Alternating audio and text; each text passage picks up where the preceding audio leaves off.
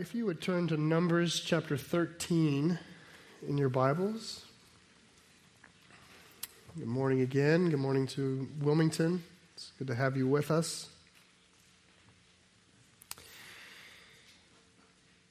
And I want you to think back as to the words that you heard read during the time of music.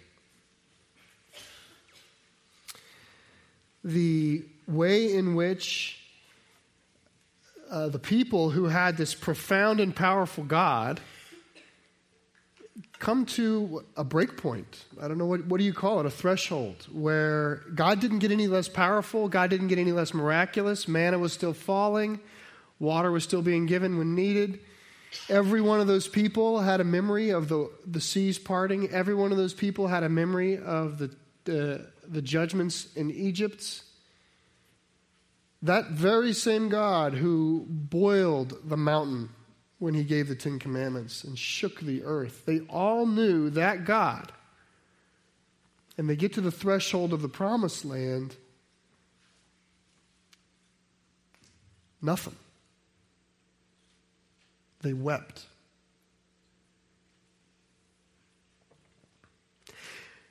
I'm trying in my own spirit to figure out exactly what it was, and I don't know if I'm sure, but I think these are the sorts of things that at least I can identify with in my own life that sort of play out. I wonder if they thought that the purpose of following God was for him to get them to the land of promise, but then the land of promise would just be given to them. Like, we will follow God, and he's going to give us the land. And so when they arrived at the land to realize that taking the land was going to be more work, despair. I wonder if they thought the land would just be freely given. Huge vacancy sign up, they would just go in and inhabit this prize paradise. I wonder if that was the case, but nothing's free. You know that. I know that. Nothing's free. When I was newly married, I was told about this vacuum cleaner that used water. It's so painful I can hardly tell it. Well, I was told, hey, you don't have to buy it. If you just give the person a little bit of your time, you would get a free knife for the kitchen. And I thought, because I love my wife, I thought she could use a new knife. So she came home and I went, honey, I scored you a knife.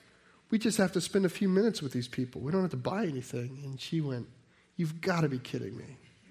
Don't you know what happens?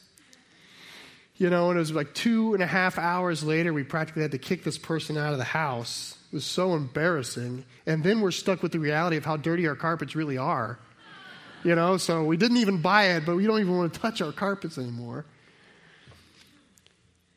The knife was not free. It cost an awful lot. And I did it to her again a few years later. I did. It was a timeshare this time. Oh, it was so painful. But, there was going to be a free TV and the chance. I was a semifinalist, I told her. All we need to do is go there and listen for a few minutes and we'll have a chance to get a free TV. Nothing is free. And I wonder if we think that way with God, that he'll just give us something for free.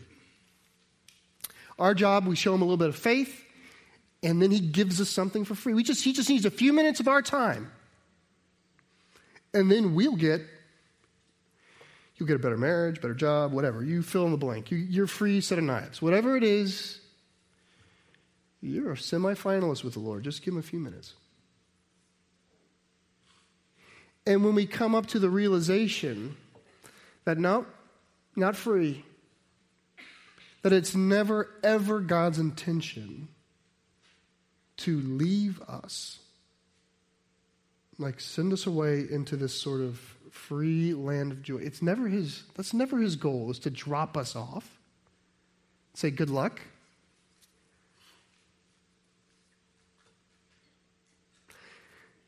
I think the people in the 13th chapter, and we're going to dig into it more, but I think that the Israelites did not see the value. They did not see God developing faithfulness in them as an end of itself.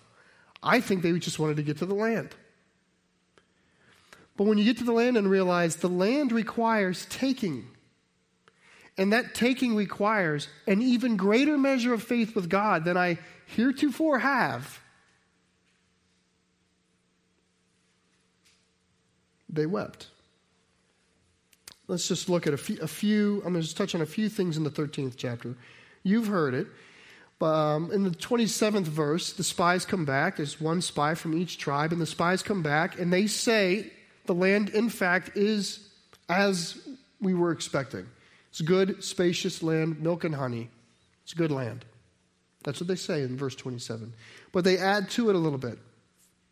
At least 10 of the 12 spies add to it. They say there's also happens to be a lot of people there. Lots of peoples. Amalekites, Amorites, Hittites, Jebusites. Lots of them. And they have strongholds. They have fortified towns. And there's giants there also. The people of Anak. Anakites, giants, Goliath-type people. So the land's good, but there's a lot of people there. It's just not empty, waiting for the Hebrews to show up and inhabit. They're going to have to take it. Furthermore, they're going to have to take it from people who are fortified and big. In verse 30, Caleb speaks out. He gets one verse. It's like a one-verse defense. He says, this is a paraphrase, but almost like, listen, don't bite off on that. We can take this. This land is ours. And the other 10 spies are kind of like, yeah, but you can just almost feel them brushing him into the background. And they come back in the following verses, 31 and on towards the end of the chapter. The writer says that they gave what he calls a bad report, which is not like a bad report like a negative report. It's a bad report like not entirely honest report. Lacking kind of journalistic ethics. That's what it means. That's what the Hebrew means there. Bad as in morally bad report. And they don't really say anything new. They embellish what they've already said. So instead of saying there's a lot of people there, they say, listen, the people are stronger than we are. Did you hear the slant? And rather than saying that there's some cities in there that are fortified, they actually say, listen, people, the land will devour us. It's over the top. The land will devour us. And then speaking about the giants, they say, we appear to them like grasshoppers. In other words, they are, with their report, are trying to convince the people not to go in.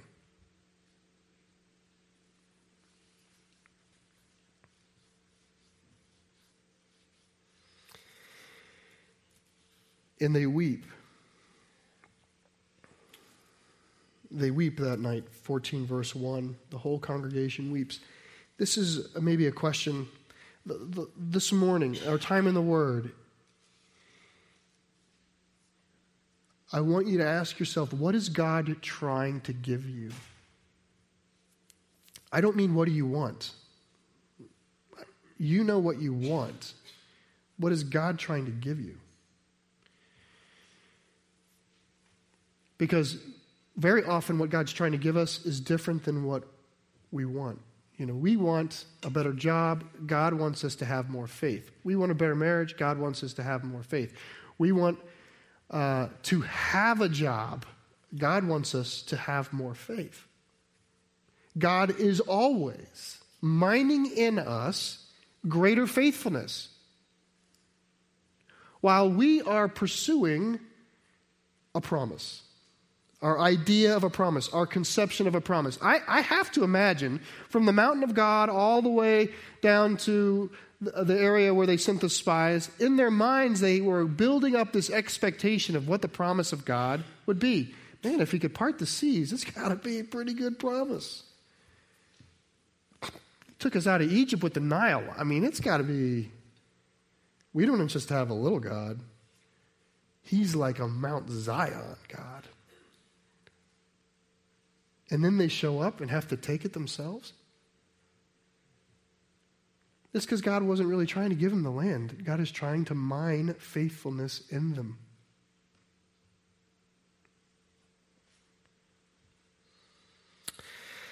Let's follow what happens here.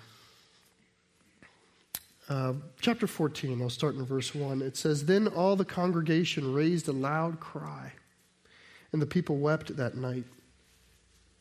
And all the people of Israel grumbled against Moses and Aaron. The whole congregation said to them, 'Would that we had died in the land of Egypt, or would that we had died in this wilderness. Why is the Lord bringing us into this land to fall by the sword? Our wives and our little ones will become prey.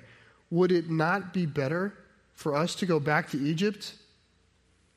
And they said to one another, 'Let us choose a leader and go back to Egypt.'"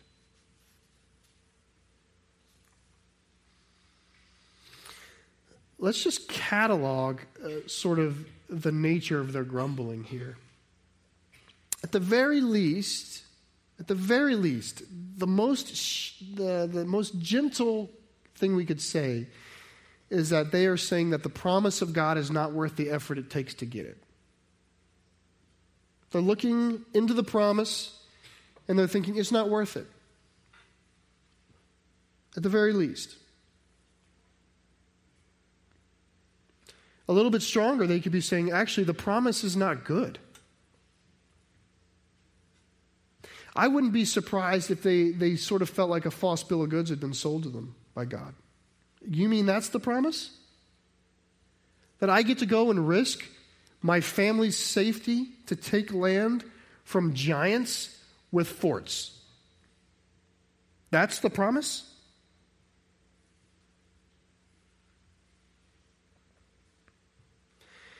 It's better off had we never left. It's better off had we died in this desert, which you need to remember that because God's going to give them what they prayed for.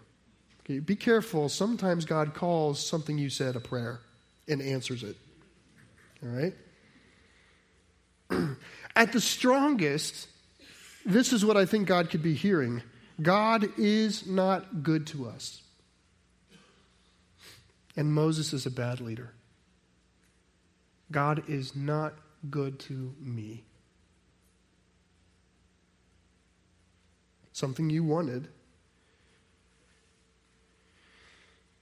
But he's trying to grow faith in you. But it's something you wanted.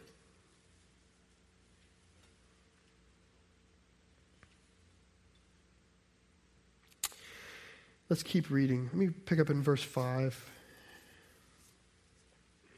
Then Moses and Aaron fell on their faces before the assembly of the congregation of the people of Israel. I think that Moses and Aaron fear what's coming. I think for them, I think they have a sense of what was just said, and for them it's, dear God, this is going to hurt. So they prostrate themselves before the Lord.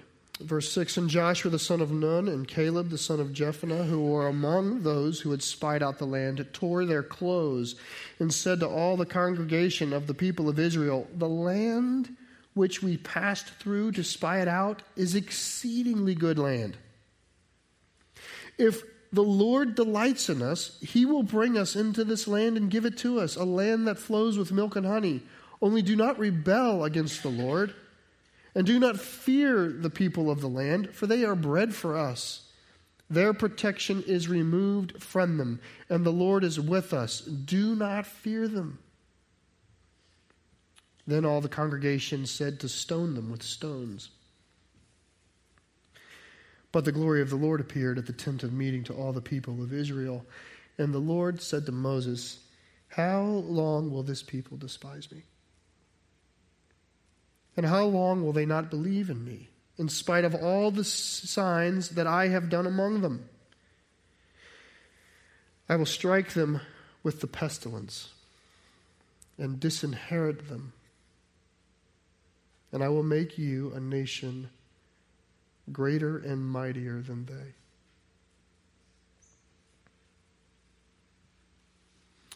Joshua and Caleb does most of the talking, but Joshua and Caleb make this one last effort, sort of like, do you know what you're doing, to the people? Like, the very same God that brought us is the same God who will bring us. God never drops you off. God never delivers you to the answer of your prayer and then says, good luck with that. That's not his goal. And God is never going to bring you to a place where his intent is that it will require less faith from you. Why would he do that? The only thing of any real lasting consequence in you is faith. If the Lord truly loves you, would he not be constantly thinking of the best ways to grow your faith? And those ways invariably and often are involuntary and hard. I'm not saying that every day of our life is going to be designed to be the hardest day of our life, and that it's always going to be difficult, but we should not expect the seasons of challenge to dissipate.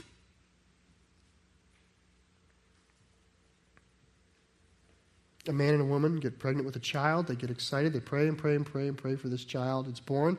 Is that where faith ends? Just any young parents here testify? Is that where the hard part ends? Is that the promised land? Right. I'm a big believer in nursemaids. Like, bring me the kid at 6 months. Because it's hard. It's hard. Is that the promised land?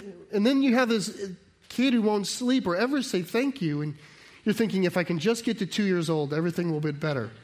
Yeah, suckers. Right?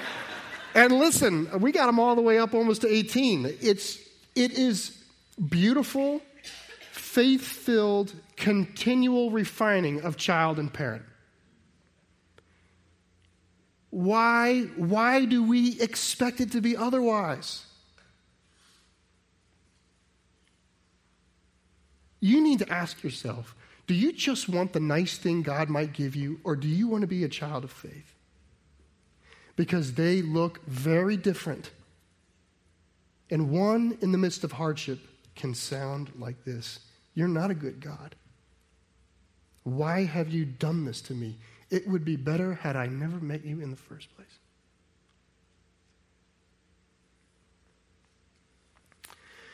Well, Caleb tries. The response for that is they pick up stones, which will not be the only time in Scripture that people try to stone the promised one, right? And then the Lord says to Moses, enough. Enough. How long? How many times am I going to be rejected? We entered into a covenant. We entered into a promise. I've been entirely faithful. How long will I abide people who are continually unthankful before me and rebellious before me? Moses, how about I just strike them all down and I start over with you? So I'm going to read the next several verses. And I'm going to ask you to remember, throughout this series, there's been this mantra, Christ is a better Moses. Okay? Please think of that as I read. Christ plays Moses' role in the big story of God, right? Because in the big story of God, salvation is being rescued from slavery in Egypt, right? That story plays a role. We are rescued from the dominion of darkness, and we are brought into the kingdom of the Son he loves, Christ Jesus. That is the picture. So we come out from slavery into his salvation, kind of forever across the sea of death. We're safe from the perils of that old world. This is the Christian story. Then God writes, imprints us with his truth and gives us his Spirit and never leaves us, right? He tabernacles among us and is with us day and night everywhere we go because his Holy Spirit will never abandon us. And the Lord is bringing us to a good place, not to drop us off so that we no longer need faith, but he's bringing us to a good place where our faith can fan out and express itself in worship. Okay? And in that, Christ is a better Moses. So listen as I read. But Moses said to the Lord, then the Egyptians will hear of it. For you brought up this people in your might from among them, and they will tell the inhabitants of this land. They have heard that you, O Lord, are in the midst of the people. For you, O Lord, are seen face to face, and your cloud stands over them. And you go before them in a pillar of cloud by day and a pillar of fire by night.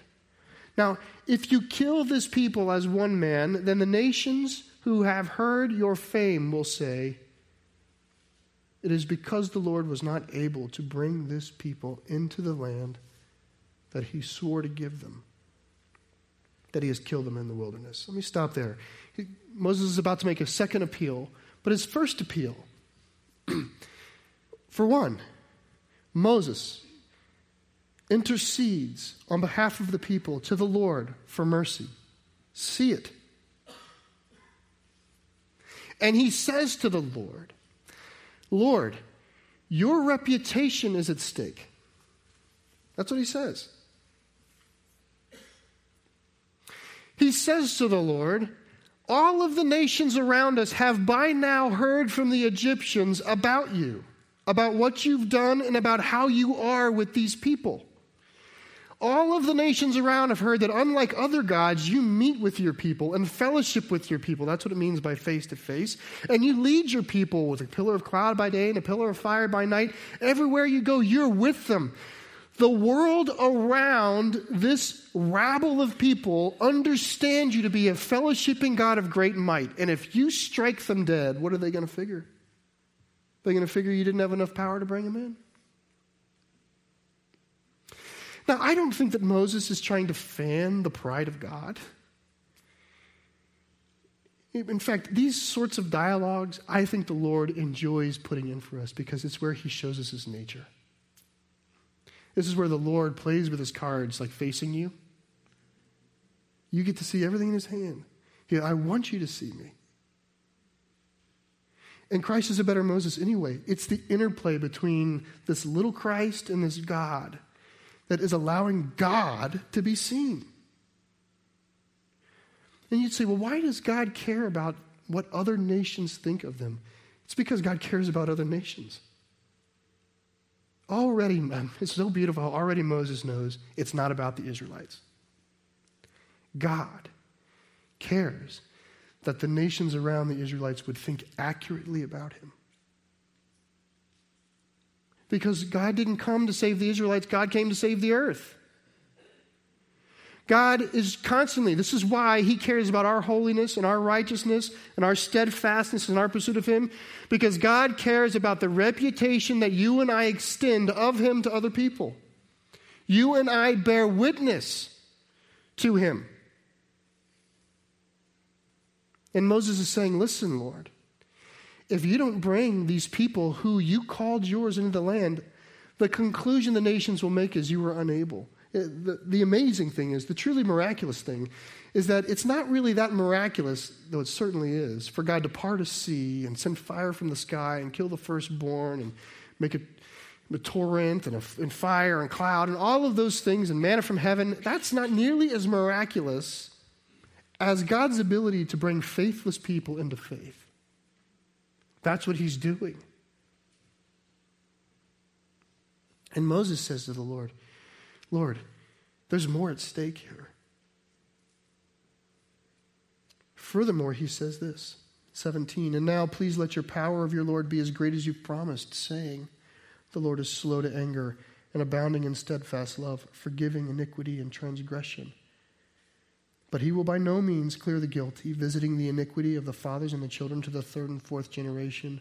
Please pardon the iniquity of this people according to the greatness of your steadfast love, just as you have forgiven this people from Egypt until now. Now Moses, likely you cannot see it, just because the Old Testament remains obscure to us. But what Moses just did here is pretty remarkable. He just threw God's words back at him. He quoted God word for word. You may recall last year we dealt with the golden calf in the mountain of God. God was on the top of the mountain and he called Moses up the mountain, and Moses was up there for 40 days. You feel the rhythm here. He's up there for 40 days, during which time the people at the base of the mountain got bored and tired and frustrated, and they ran out of faith. And so they said to Aaron, hey, make us a god that we can worship. And so Aaron molded this golden calf, and they bowed down and worshiped it. Well, Moses was up on the mountain with God, and God saw it. And when God saw it, this is Exodus 32, he said to Moses, hey, can you step aside for a second? I need to strike them down. And he told Moses what they were doing. And he said, this is what he said to Moses. Moses, I'm going to strike them down, and I'm going to start over with you. Do you hear the pattern? And I will make from you a people mightier than they. And Moses, because Jesus is a better Moses, Moses sought the Lord's grace and mercy, just like he does here. And you know how he did it? He petitioned the Lord on his reputation. He said, listen, Egypt knows you. What are they going to make of this? Be as great as they think you are, essentially is what he says. And he petitions God with God's own words. And he said, and you made a promise to Abraham and to Isaac and to Jacob. And God said, I hear you, Moses. I won't strike them down. In fact, I will renew a new covenant with them. But hear this, I, the Lord, is slow to anger, abounding in steadfast love. And he says these very words, forgiving iniquity and transgression, compassionate. That was a year ago. That was a year ago from this moment. Not only in our church, but actually historically. It was 1 year earlier.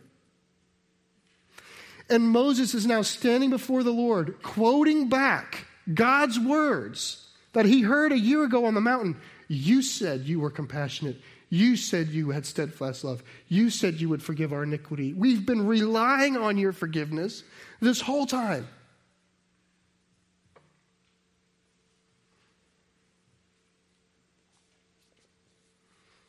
Show us again.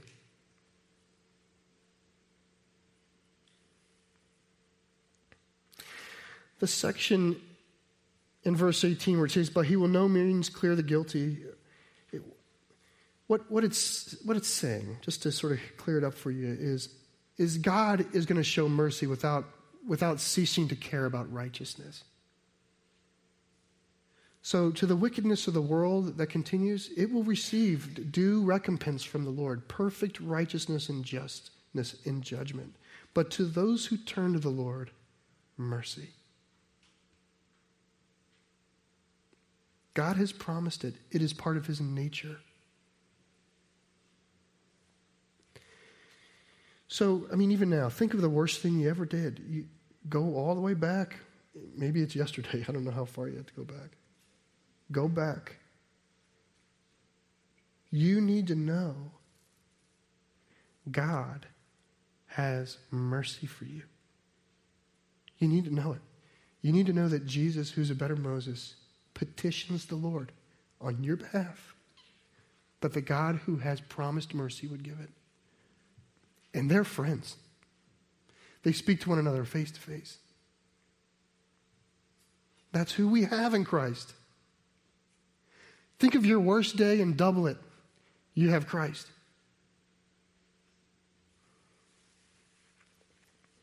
Verse 20, it says, the Lord said, I have pardoned according to your word, which is funny because Moses actually used his words. Pardoned according to your words of my words.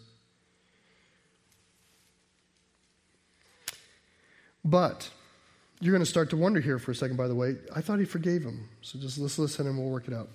But truly, as I live, and as all the earth shall be filled with the glory of the Lord, none of the men who have seen my glory and my signs that I did in Egypt and in the wilderness, and yet have put me to the test, these 10 times and have not obeyed my voice shall see the land that I swore to give to their fathers. And none of those who despised me shall see it. But my servant Caleb, because he has a different spirit and has followed me fully, I will bring into the land into which he went, and his descendants shall possess it. Now, since the Amalekites and the Canaanites dwell in the valleys, turn tomorrow and set for the wilderness by the way of the Red Sea. Remember they said, we wish we never left Egypt. We wish we never left the wilderness. Prayer answered. Back you go. In fact, in 26, he's going to pretty much repeat what he just said. So what I just read to you, he's going to repeat, only this time a little more formally. Okay, this is sort of you might think of 20 to 25 he was saying to Moses, and now he's declaring. So he hits the gavel. Here's the judgment, all right? And the Lord spoke to Moses and Aaron, saying, how long shall this wicked congregation grumble against me? I have heard the grumblings of the people of Israel, and they grumble against me. Say to them, as I live, declares the Lord, what you have said in my hearing I will do to you. Your bodies shall fall in this wilderness. And all of your number listed in the census from 20 years old and upward, who have grumbled against me, not one shall come into the land where I swore that I would make you dwell, except Caleb the son of Jephunneh and Joshua the son of Nun.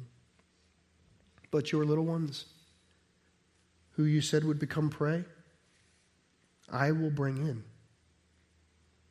and they shall know the land that you have rejected.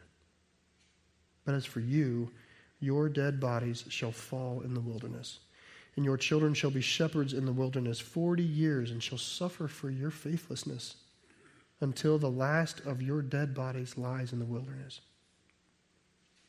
According to the number of the days in which you spied out the land, 40 days, a year for each day, you shall bear your iniquity 40 years, and you shall know my displeasure.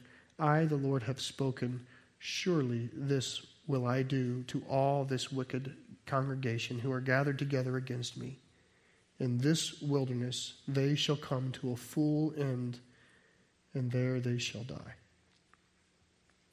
And the men whom Moses sent to spy out the land, who returned and made the congregation grumble against him by bringing up a bad report about the land, the men who brought up a bad report of the land died by a plague before the Lord. Of those men who went to spy out the land, only Joshua son of Nun and Caleb son of Jephunneh remained alive.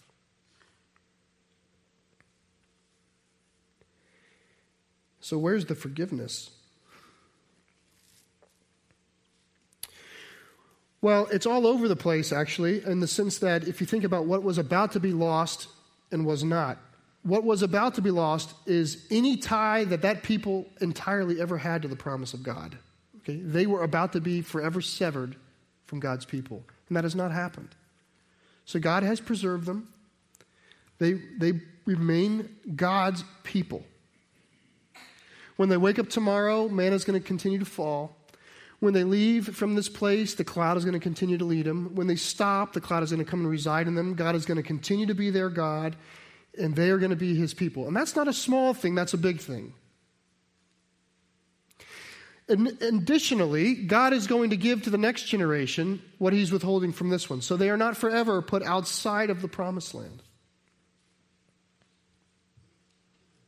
I think it's important that we see the forgiveness in it, because as harsh as it is, they could have been stricken from the record.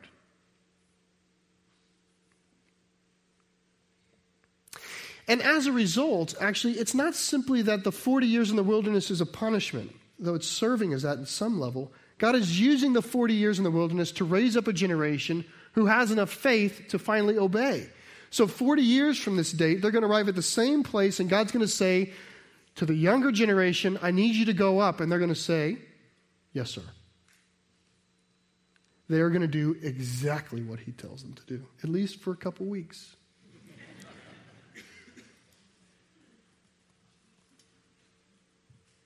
We need to see his mercy.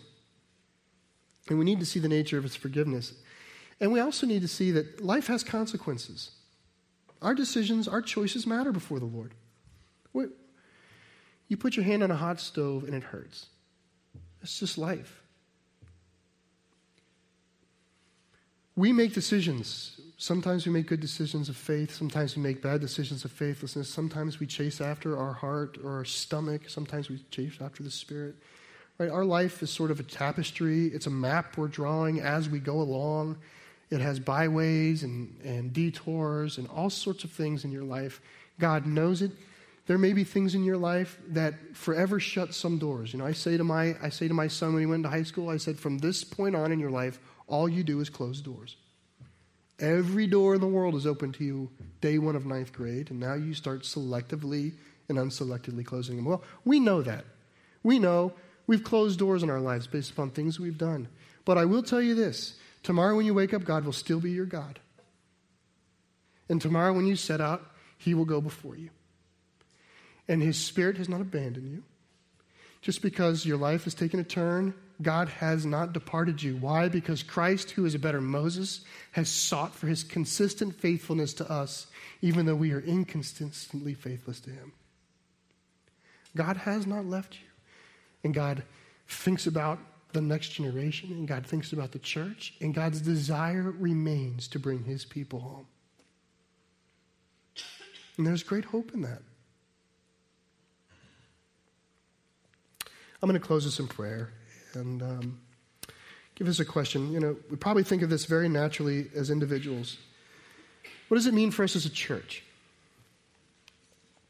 And I would say, if and when we build, which I believe is a when and not an if, that's not the end of our faith. It's the beginning of the next session of faith, right? When we plant another church, and I believe it's a when and not an if, that is not the end of faith, but the beginning of a new life of faith. Wilmington, certainly you understand that. Planting, and then the real work begins. God's goal is not to drop us off at a land of promise, but to lead us in.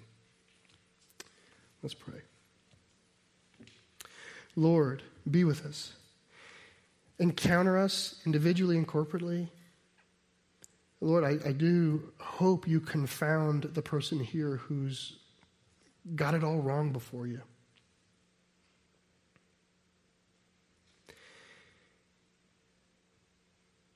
Grow in us faith, Lord.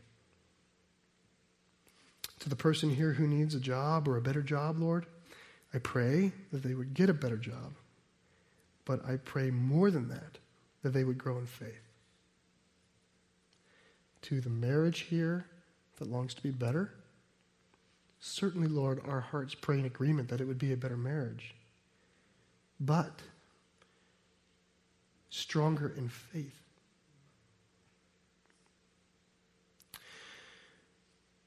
For the childless mother here, Lord, it's easy for us to lift her up to you. Long that she would have new life in her arms, but more than that, may she grow in faith. To the person whose health is failing and knows that they will not long be on this earth, it is simple for us, Lord, to pray for health. But more than that, Lord, may they grow in faith. May each of us grow in faith, Lord, all the time and everywhere. And we pray this in the name of Jesus. Amen.